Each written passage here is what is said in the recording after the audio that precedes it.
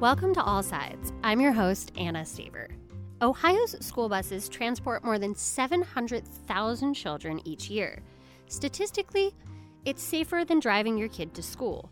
But Ohio decided to review whether more could be done to protect our children after a fatal collision in August killed 11-year-old Aiden Clark and sent 23 others to the hospital.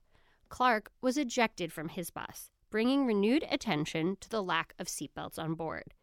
A task force spent months taking testimony and coming up with 17 school bus safety recommendations. Notably not on the list of proposed changes, mandatory seatbelts. Coming up, we're talking about school bus safety.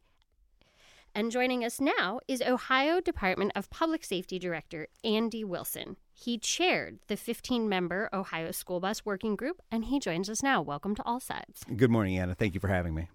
Let's start with an easy question. Tell us about the working group. Who was on it? What kind of experts did you hear from?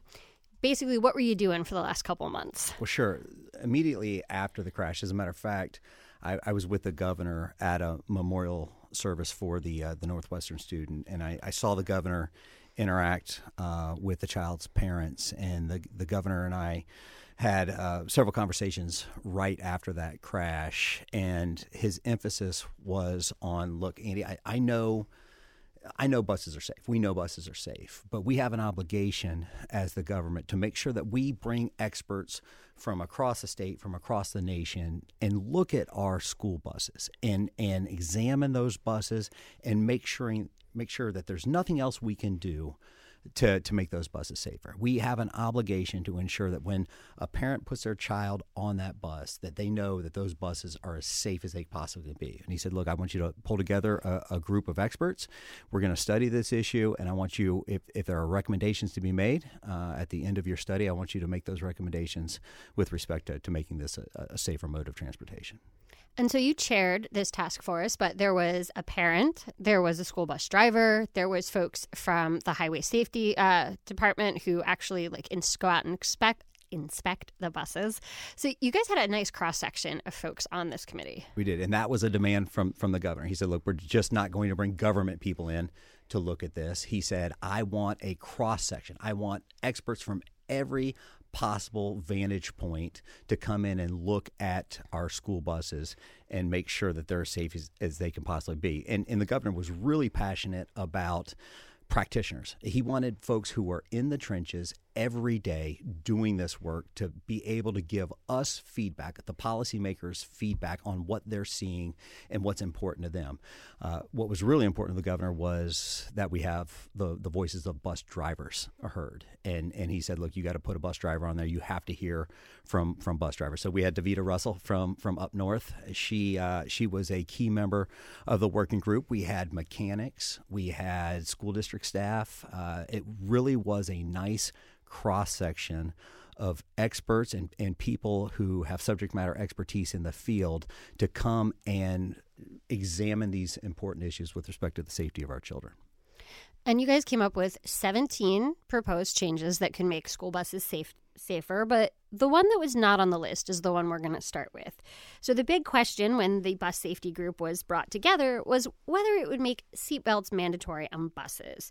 And I believe you thought there was a good chance that might be one of the recommendations. So how did you guys end up deciding that this should be left to school districts? I did. In all transparency, I tried to come into this working group, especially as a chair, with an open mind. Look, we're going to hear all sides of the issues. But if I'm being honest, I thought, look, we're probably going to come out the backside with a recommendation for these buses or to mandate that all buses have seat belts. And it just comes from what we know from our day-to-day. Every time I get in my car, I put my seatbelt on. Every time I get in my car, I tell my kids to put their seatbelt on. So it felt like it was just going to make sense out the backside of this working group. But as we got into it and we heard from the people who deal with the safety of our kids on these buses every day. We looked at other districts or districts that had done pilots in this space. We listened to experts on the issue of seatbelts. It became apparent that the deeper we got into the issue that a statewide mandate that all buses have seatbelts is probably, number one, not a good use of government resources, maybe not the best use of government resources to keep our kids safe. And number two, it certainly could create unintended consequences that actually could negatively impact safety in some districts. So it was really kind of fascinating as we looked at it. What we heard with respect to safety on our buses is that our drivers were concerned, and the folks who operate the buses were concerned with avoiding the crashes to begin with. So obviously we know the best way to keep our kids safe is to avoid or prevent the crash on the front end.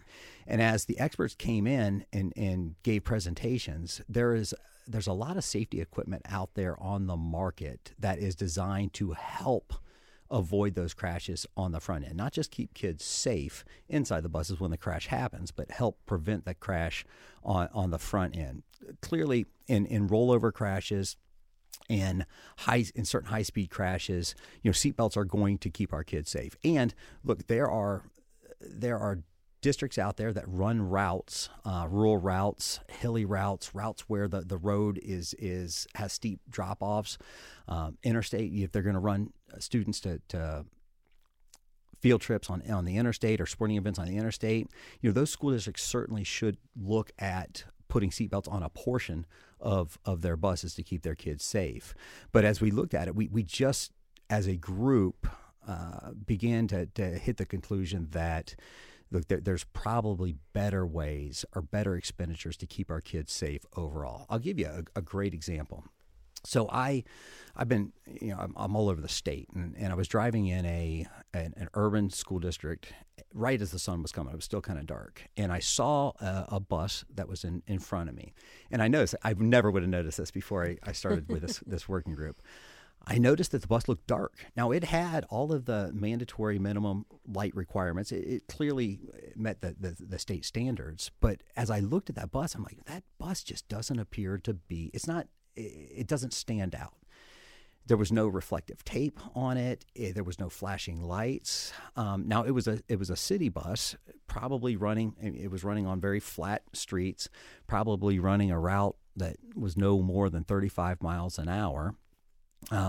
So for what we know, again, from the work of the working group is that the kids inside that bus, if they were to be hit under those conditions or there was a crash under those conditions, those buses are designed to keep those kids safe. So those kids are going to be safe even without the seat belts. But if we could spend money to help them with extra lighting or lighted stop arms or reflective tape or paint or LED lights that would make those buses more visible on the specific routes that they run, those are the type of options or the types of flexibility that we hope that our recommendation of this grant program provides for school districts. Yeah, and just for context, Ohio has about 15,000 school buses in its districts. There are over 600 districts. So, I mean, it's a lot of districts, it's a lot of school boards, it's a lot of school buses. Correct.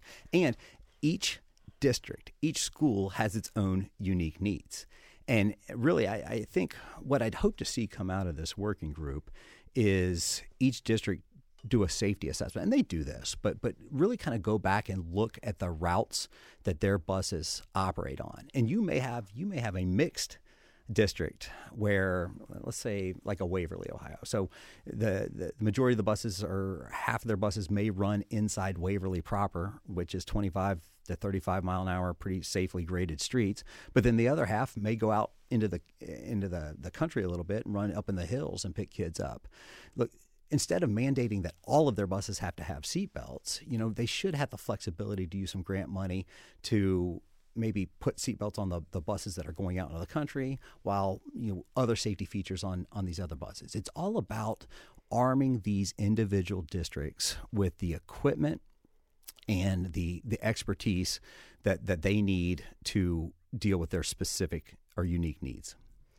So the fatal bus accident in August appears to have been caused by a minivan that hit the bus. The driver's been charged, which means that the bus driver was not at fault in this situation. And that seems to be the case for a lot of school bus accidents. So one of the recommendations that your group made was to increase penalties for those who are at fault in these kinds of accidents, right? That is correct. So, as we looked at the crashes involving buses, the overwhelming majority of these buses are caused by other drivers who are hitting buses. As a matter of fact, when I talked to some of the families whose children were involved in the Northwestern crash, that was one of the things that they kept bringing up time and time again is, look, somebody hit this bus. They caused this crash, and what are we doing to make sure that people are operating their vehicles more safely around buses or around school zones? So part of the work we did in this working group was to look at the laws pertaining to operating a vehicle really kind of recklessly around buses or in school zones. And then there was a survey done as part of the working group, or one of the associations presented to the working group. So the maximum fine, if you go around a bus that's stopped. When it has that stop sign that comes out of the side of the bus. Right, that clearly is telling you to stop. And it's clearly there because we need you to stop to keep these kids safe until they're safely on or off the bus. People ignore that all the time. Really? Putting our kids at risk. And there's tickets issued for that. The maximum fine, again, is $500. But what we found in a survey from up in Northwest Ohio, they did a survey of a bunch of the courts up there, is the judges aren't even giving anything close to the maximum fine. I think the range was a $25 ticket up to a $250 ticket. Now, we're talking about the safety of our kids. That's what we're talking about. And it's really one of the biggest vehicles on the road. You can't stop and sit for a little bit until that kid gets safely on or off. I promise you would want somebody to stop for your kid. So one of the recommendations is we really need to look at, do we set a minimum mandatory fine, or do we make it it's called per se. Do we make it per se reckless if you violate one of these laws in a school zone or around a bus? And add additional points to your license, that kind of thing. You could do that, absolutely. Or if you cause an injury, it make it per se reckless, and now you're on the hook for the vehicular assault, vehicular manslaughter, ag vehicular manslaughter, whatever that is. Another recommendation dealt with bus drivers and getting them additional training, professional development opportunities. Is that just that trying to anticipate these crashes? Now, I want to be clear, we're not laying any kind of blame on the driver in the specific case that we've been talking about, but just in general, things they could do to help prevent a crash before it happens. So Davita Russell, who was a working group member, she did a survey of over 1,100 bus drivers and asked them a variety of questions. That's a good sample size. It is, pertaining to the work that we do. One of the themes that we saw throughout her survey was that our bus drivers actually want more meaningful training. And really what they want is they want hands-on, realistic advanced driver's training focused around defensive driving, focused around how they can take evasive action to avoid the crashes or how they can keep their kids safe.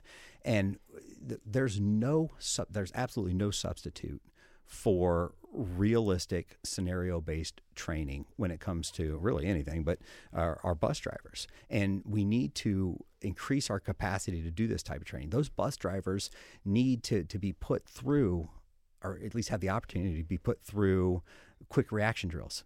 How to maneuver that bus to avoid a crash, what that bus feels like when it's getting kind of top heavy or it's starting to slide out on you. And we have an obligation to the state to make sure that we are continuing to increase our capacity to do that. And that is, again, we're not laying blame anywhere. Again, the overwhelming majority of these crashes are the fault of the other driver. We're listening to the bus drivers who say, hey, look, we'd like to have more training in this space so that we can better protect our kids. The other thing that stood out to me, you talk about bus drivers, and I talked about this at some point during the working group. I have two children. They're both in high school, 17 and 14. 17 and 15. My 17-year-old drives to school. My 15-year-old takes the bus to school. 17-year-old is at way higher risk for injury, driving her own car to school. My 15-year-old who rides the bus, I see her get on that bus. I wave to the bus driver. I never really thought about the bus driver, just the lady that takes my kid to school. What I have realized through this work is the number one concern for our drivers, our bus drivers, is the safety of the kids. and they are absolutely passionate about keeping our kids safe. And Jessica Mead, who was the parent that was on the working group, she said something that I thought was great. She said, one of the things that I think is most important, or that I've learned to be most important out of this working group, is our recommendations need to give the bus drivers the tools, the training, and the resources so that they can keep the kids safe the way they want to keep the kids safe. And I thought that was a great statement. So these bus drivers care passionately about our kids.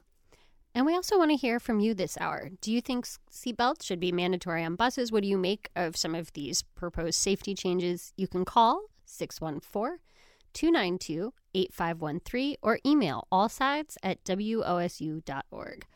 And I want to ask about some of these proposed safety changes, these extra lights and reflective tape. What are you guys recommending we do to make the buses more visible on the road? So if people look at the working report, which is online, there is a list of extra safety features that we put in an appendix. And again, that's not all encompassing, but there are a lot of different things out on the market. So there's stability control, there's lane departure, early warning lane departure features. So just like in a car. Exactly, like our cars have now. I just got a new car, and it does that weird beep beep beep if my blinker's not on, and I try it, I'm veering towards one lane or the other. Yes. They need to dial some of this stuff back. My car, I have the same thing in my car. Sometimes it feels like I'm wrestling my car because it's trying I know exactly what you're talking about. Whoa, they need to dial that back a little bit. But those are the blind spot alerts. Yes, those are really nice though. Absolutely. Well, they have those same types of features for buses. Blind spots are a big issue with buses because they're much bigger vehicles. Long. Absolutely. So when we talked to the bus drivers, those were the type of safety features that they were really interested in. And again, they weren't anti-seatbelt per se, but one of the things that we kept hearing, a couple of concerns that we kept hearing were, number one is the thought of me getting in a crash and the bus catching on fire and the kids being belted in. And being responsible for trying to get those kids out of their belts. We heard that particularly elementary school kids. Absolutely. So my kids are 6 and 8, and I can tell you my 6-year-old still sometimes gets frustrated trying to buckle herself in and out. She has a booster seat that uses our seatbelt. She gets frustrated sometimes because she can't get it on and off. Right. So, and again, that there are workarounds, and that shouldn't be something that absolutely stops a school district that thinks belts are appropriate from getting their belts. They just need to make sure that they have their policies and they have the equipment and the training for the bus drivers to deal with those emergency situations when they happen. Another issue, one of the districts that came in that was running a pilot, they had a policy where if a kid got out of the belt while the bus was moving, the driver had to pull the bus over, stop, and get the kid back in the belt. Well, that creates a problem, a safety issue in and of itself. The other thing, too, is extends the route time, I'm sure, too. Extends the route time, makes the bus a sitting target on the road for somebody who's distracted, not paying attention, all of a sudden runs into the bus that's pulled over the side of the road. So, there were, when I said we were trying to minimize some of the collateral issues that come with seatbelts, those were some of the topics or some of the issues that we were presented with. Again, there is no doubt that seatbelts can make our kids safer, especially in rollover crashes or high-speed crashes. And school districts that run routes that are at risk for rollover or run routes that require their buses to run at higher speeds certainly should look at that as an option for these grants or option for spending money. I found this interesting.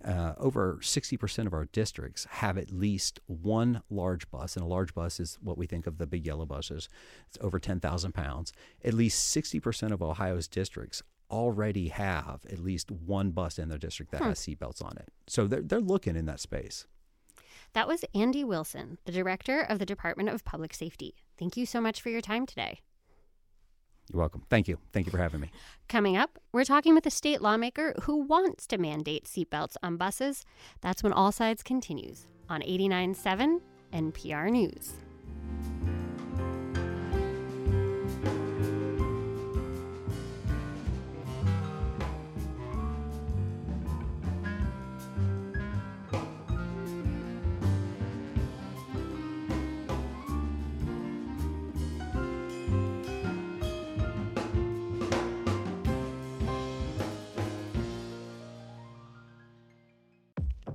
Black perspectives haven't always been centered in the telling of America's story. Now, we're taking center stage. Introducing NPR's Black Stories, Black Truths, a collection of Black-led stories from NPR's podcasts. Search NPR Black Stories, Black Truths wherever you get your podcasts.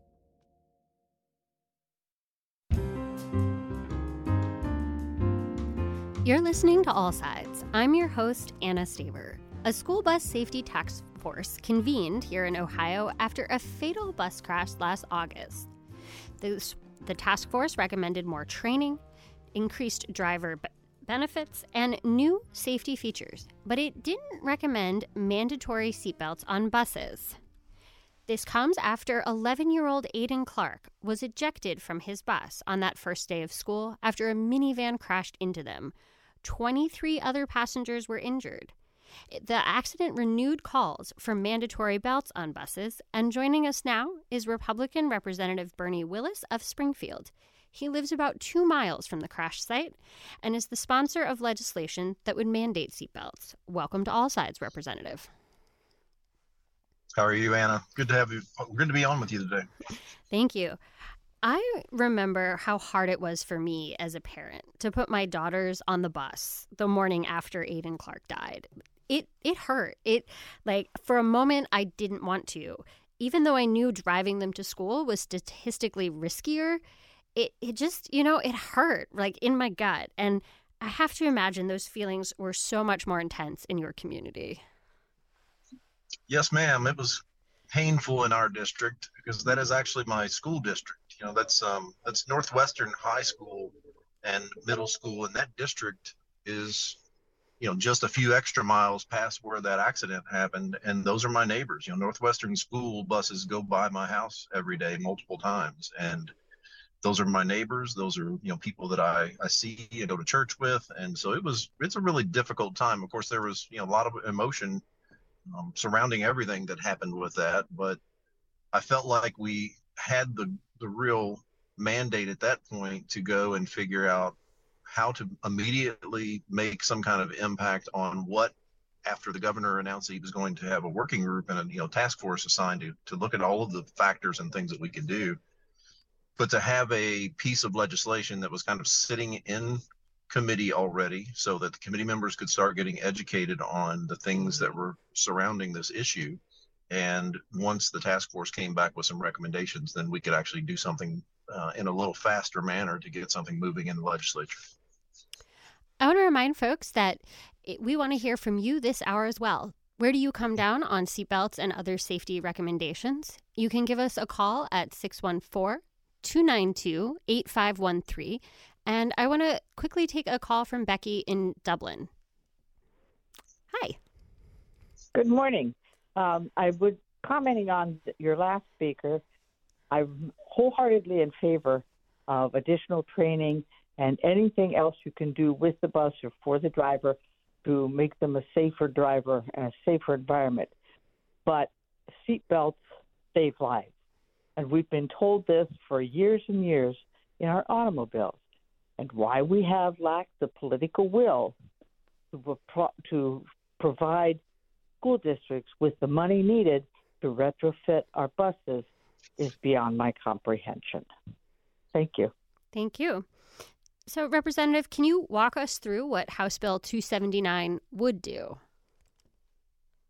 Well, in its current form, House Bill 279 really was just a placeholder. I mean, I come from a long aviation background in the Air Force, Air National Guard, Air Force Reserve, and, got the great opportunity to fly F-16s for most of my career, and that role was steeped in safety every day. And so after being an actual safety officer and a safety investigator and having seen those things from an aviation perspective, I always look at things to look at root causes and what some of the corrective actions can be, because in our aviation world, we would say that a lot of the rules and regulations were written in blood. And in this case, we had something that happened that spilled the blood of an 11-year-old, and we had a loss of life. And so we had to start boiling down to the simplest terms of what the safety professionals across the community would say that was the easiest solution, and the easiest one of those solutions from not only just us looking at it from a state effort, but a nationwide effort, has to do with seatbelts.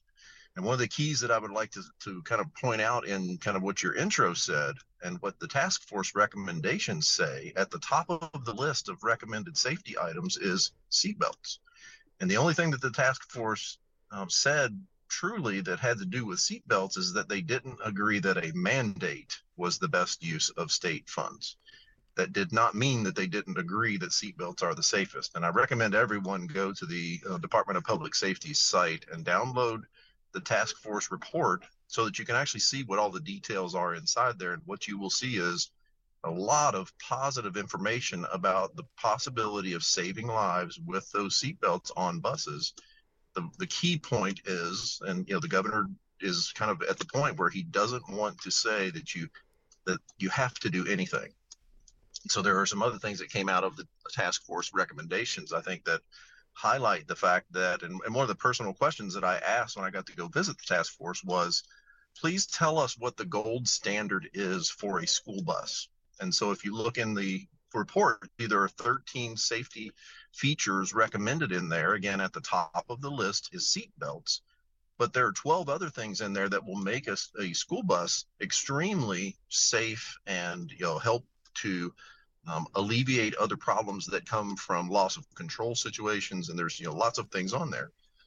The thing that kind of disheartened me a bit was the part where we let emotion take over a little bit in the study and in the kind of bringing together all of the pertinent data that would surround this, to the point where someone at the press conference asked the question if we had talked to the bus driver that was involved in this.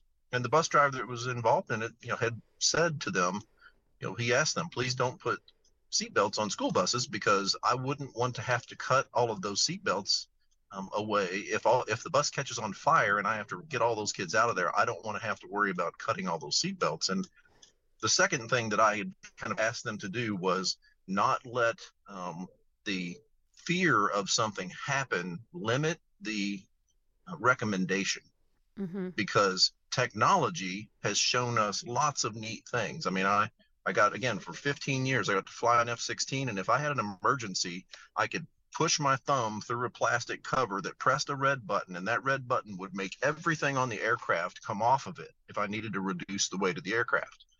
If I needed to get out of the aircraft, I pulled one handle, and the magical sequence of events popped me out, and a second and a half later, I would be underneath a parachute and safe. So technology has the ability to remove all of these other limitations that we might have, where a school bus driver, I told them, a school bus driver should not have to worry about doing anything but driving. And if there's anything else that we can do to help fund bus aids, the superintendent in that district, or former superintendent in that school district, told me if he had the ability to put seatbelts on and to put a bus aid to help with the seatbelt issue on every bus, he would do it. And of course, that's a money issue. And I told all of them, please don't worry about the money. That's our job in the legislature to figure out. But tell us what the gold standard is. And then please take out any fears of your ability to do things by letting us then ask industry, how can technology help take care of that situation? I think there should be a red button, a guarded red button in the school bus driver's, hand distance that he or she can push through and press the button that releases all of the seatbelts in case that needs to happen. And so it's one of the things that I think was a little bit of a drawback, and most people only heard the fact that it didn't sound, at least from the messaging, that the task force was supporting seatbelts on school buses, and that's just not the case. If you read the report and you actually talk to them, you'll realize that that's their number one safety feature on the list. It's just a matter of how we implement it.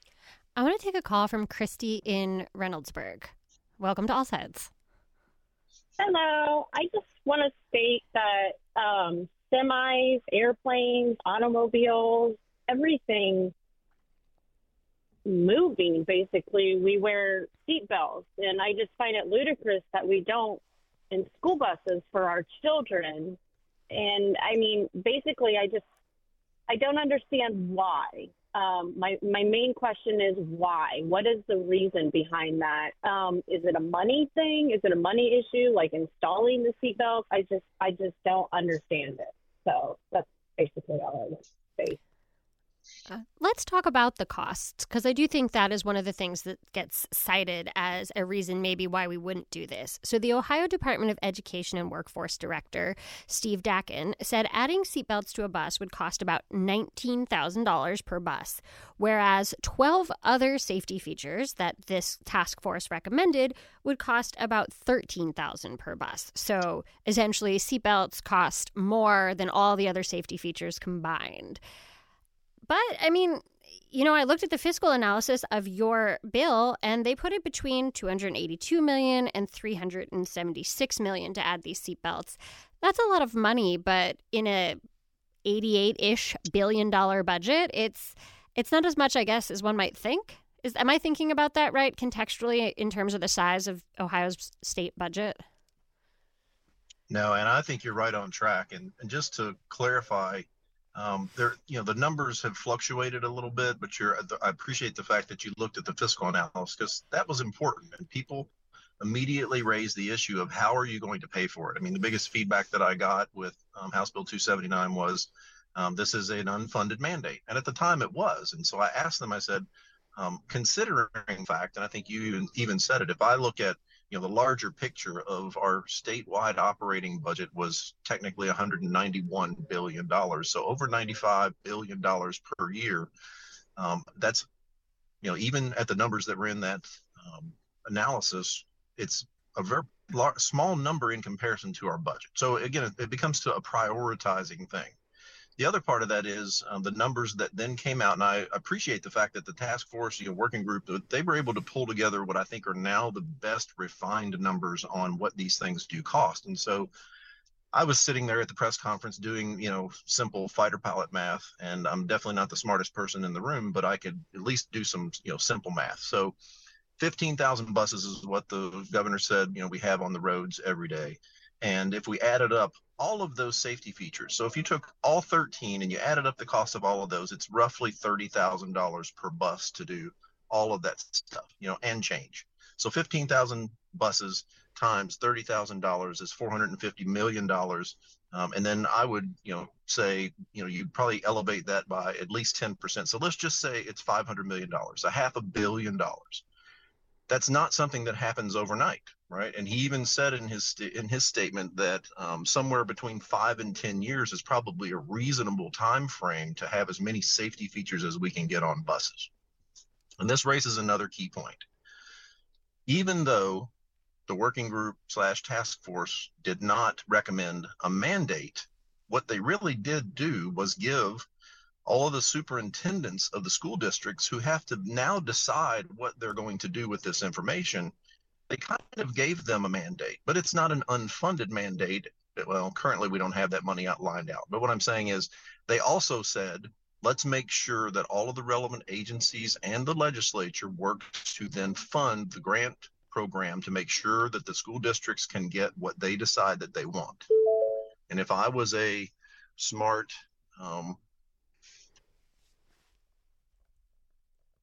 look at it and say, well, I'm going to need to do something.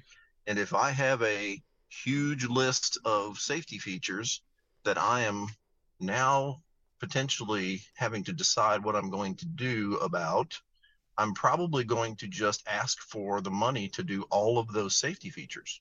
Otherwise, I might be accepting some liability if something happens to one of the children on the buses and someone comes back and says, well, you had a list of 13 safety features and you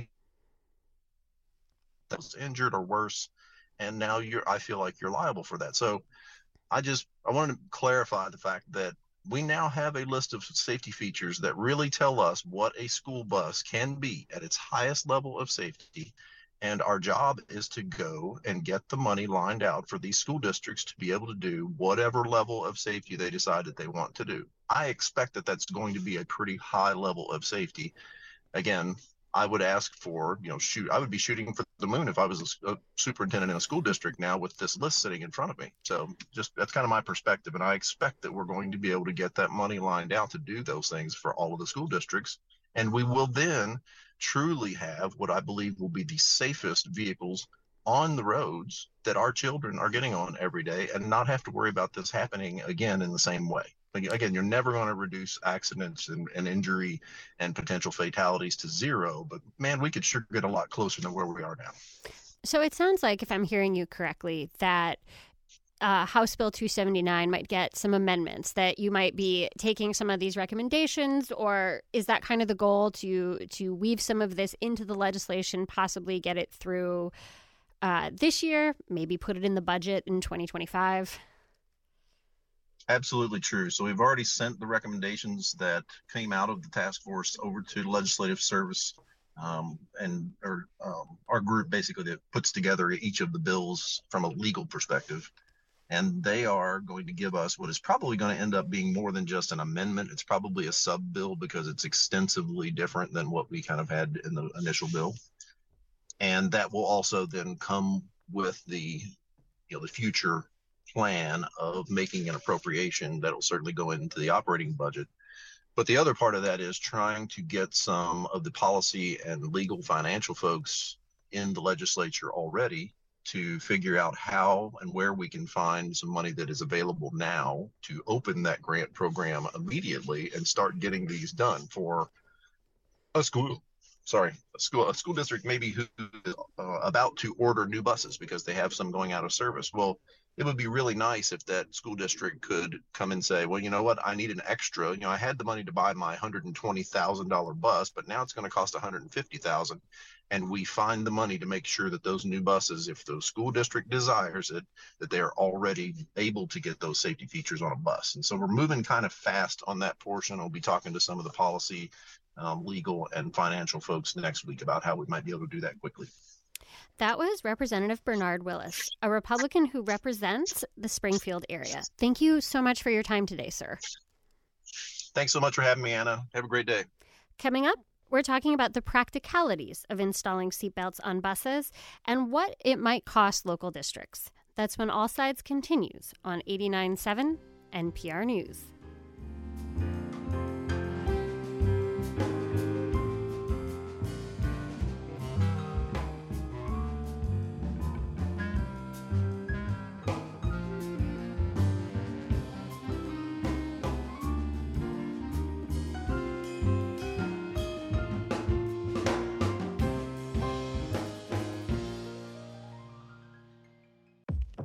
Black perspectives haven't always been centered in the telling of America's story. Now, we're taking center stage. Introducing NPR's Black Stories, Black Truths, a collection of Black-led stories from NPR's podcasts. Search NPR Black Stories, Black Truths wherever you get your podcasts. Welcome back to All Sides. I'm your host, Anna Staver. We're talking this hour about school bus safety and why a working group created after a fatal crash this August didn't recommend mandating seatbelts. Joining me now is Doug Palmer, Senior Transportation Consultant for the Ohio School Boards Association. Welcome to All Sides. Thank you, Anna. So I think most people know this, but it's important to remind everyone that decisions about what kind of buses to buy and when to replace them is left up to our local districts, right? That's correct. It's a local decision. And your association doesn't take an official position on seatbelts or the working group's recommendations, right? That's correct. You say that each district should decide how they want to respond and proceed, and that school districts are free to add belts if they decide that's what they want to do. So then what kind of legislation are you hoping to see come out of this working group? Well, I think the recommendation should stay that if districts are able to manage implementing seatbelts, that they have that opportunity, along with Representative Willis, Chairman Willis, who said that that's funding should be available to them. If a district feels that their operation can't manage seatbelts, then they should have the opportunity or the ability to not choose that as an option, but choose other options as higher visibility signs, some of those other safety features that are in that report. So I guess ideally you might see it as sort of a pot of money that schools could sort of apply for grants to make certain recommended safety upgrades to their buses? Yes, that's exactly right. That would be your ideal. I did want to ask, so the National Transportation Safety Board, it's an independent federal agency charged with investigating plane, train, automobile accidents. They came and testified in support of mandating seatbelts on school buses, saying that it would provide safety in rollover crashes that you can't get from, say, compartmentalization or other safety features on buses. What do you make of the NTSB saying we should do seatbelts? I think that they've taken a good position, but what we haven't been able to receive from the federal government, NTSB or NHTSA, is how that would reduce injuries or fatalities, because that information is not available. For whatever reason, it's not available. And NHTSA fell short of recommending or mandating seatbelts because there isn't that data to support putting seatbelts in every bus for the safety of the children, because they don't have the data on what it would prevent.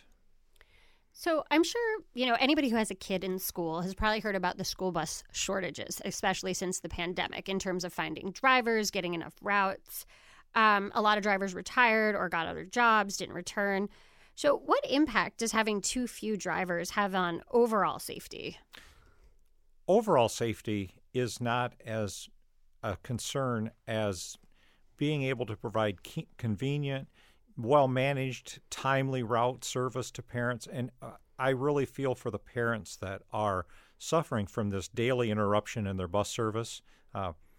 That is not any school district's ideal situation. In fact, many of them are very, very upset that they can't provide the level of service. But the safety factor is not going to change because those drivers are all trained, they're well qualified, the vehicles are safe.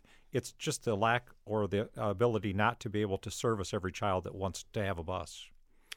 One of the recommendations from this task force was a wellness program specific for school bus drivers. Is that something you guys would support or could get behind providing because I have to imagine for that driver in this fatal crash in August, it had to be just devastating. Actually, Anna, it was devastating for the whole school bus family. Every district across the state felt that impact. Transportation managers and bus drivers had a really hard time the next day going back to work because they felt that very personally, and they are very, very in tune with what goes on. We can support all types of wellness for drivers. A lot of our drivers are in the demographic age of, being older and needing more support, and from a generation that doesn't necessarily know how to ask for it. Yeah, I did want to ask about something that I saw in, I believe it was the New York Times recently. No, it was the Washington Post. Sorry. And they said there's been a shift away from school buses to parents driving. And is that something we're seeing in Ohio, too, that more parents are choosing to do pickup drop-off or let an older sibling drive, that we're seeing basically a decline in bus ridership? We are seeing a decline in bus ridership, but I think that has a lot of different facets to it. Oh, no, I'm not saying it's related to the crash necessarily. No, but I mean overall trend, yeah. But that overall trend is also because what's happened since COVID with so many people being able to work from home and having a flexible schedule and being able to take their children to and from school and pick them up, instead of having to deal with the bus schedule or the lack of service or just the questions that surround them. I don't think that it has anything to do with the crash, because we've seen a gradual decline, but a drastic decline since the COVID, where people have been allowed to work from home.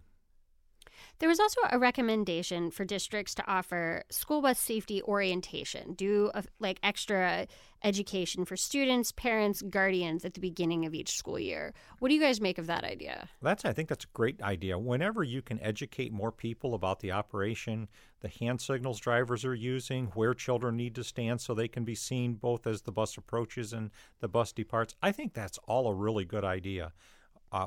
Again, we're going to have to leave it up to individual districts on how they do that. Do they have mass media? Do they have presentations? Do they have local radio stations or local TV stations that can help them? So it's going to be a local decision, I think, on how it's done. But I think it's a great idea. Yeah, I especially think of, in our neighborhood, the middle school kids and the high school kids my daughters are in elementary school. But the middle and high school kids, particularly in the winter, they're waiting for that bus in the dark. And I feel like there has to be extra considerations when you're doing these routes pre-dawn. Oh, there is. And some of the safety features that are in that report are actually what they call ground wash lights. So it actually lights up the path that the students can travel or walk from the school bus. So I think all of these safety recommendations that have been put forth, I think really increase the overall safety, not just of the bus, but also at the stop, where our children really do face the biggest risk. I want to ask you a little bit about compartmentalization, because it's this word I learned in the last couple of months. And without, at the risk of oversimplifying, it's basically, my understanding is that the seats are padded differently. And so they're designed to protect the kids in like front and rear crashes in ways that you just don't get in a regular vehicle. And because I think, in my mind, it's I get in my car, I put on my seatbelt. My seatbelt saves lives. And it feels sometimes like this disconnect between you don't need them on the school bus. Well, there's been a lot of study over this for the last, so back in the early 90s or even in the 80s, that this compartmentalization, it's like an egg carton. It keeps the kids separate from each other. That's a good analogy. Also, not only are the seats now padded front and rear, but the seats in most buses are offset a little bit. So the children from one side of the bus can't go across and hit the other side of the children on the other side of the bus. So compartmentalization has increased through the years.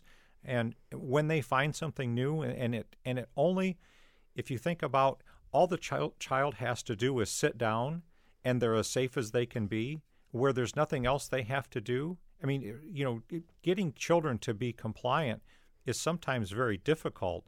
And when you have children sitting 30 feet away from you, getting children to be compliant can be a challenging operation for the school district to manage how they're going to do that.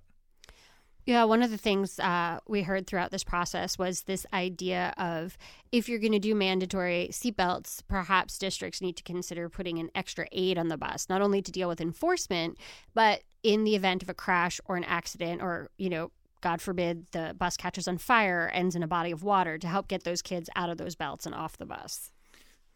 Yes. Again, we go back to that fear factor. We're not in the fear business. We're in the reassurance business. I mean, the buses are built as safe as they can be. They're the most regulated vehicle out there. They're more regulated than airplanes, trains, any vehicle out there. A school bus is the most regulated vehicle, and they've done all of that with safety in mind.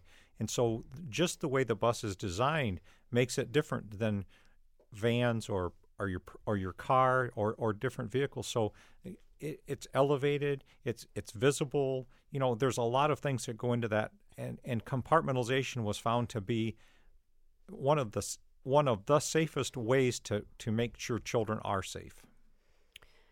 And I said this in the last segment, but the day after the fatal bus crash, I had to put my kids on a bus. They're 6 and 8. I had to send them to school, and it hurt, right? It felt uncomfortable. I knew fundamentally they were safe. I knew they were safer than if I drove them the 2.5 miles to their school. But I was afraid in a way I hadn't been before. So what do you say to parents that are looking for anything that could reassure them after something like this happens? Well, if you would hear from the bus drivers, if you would be able to hear how they talk about their kids.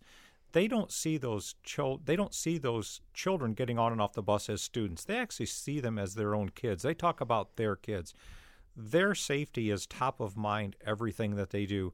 It hurt them too. They were afraid. They saw parents being afraid. They saw that fear factor of are we going to make it to school on time? And if statistics just tell what happened, but it's hard to take the fear out of things. Rational risk assessment is not an easy thing to do when it comes to your kids. No, that goes out the window. But the school bus is a family-type job. They want your children to be as safe as you do because they feel it deep in their souls. Yeah. So it sounds like moving forward, Representative Willis says that he intends to probably introduce a sub-bill, try to allocate some funding. Do you think there's a chance you guys may move from sort of a neutral to a yes on this? We will always be the local school district's advocate, and we're a school board's member association, and so we support the decisions that they make.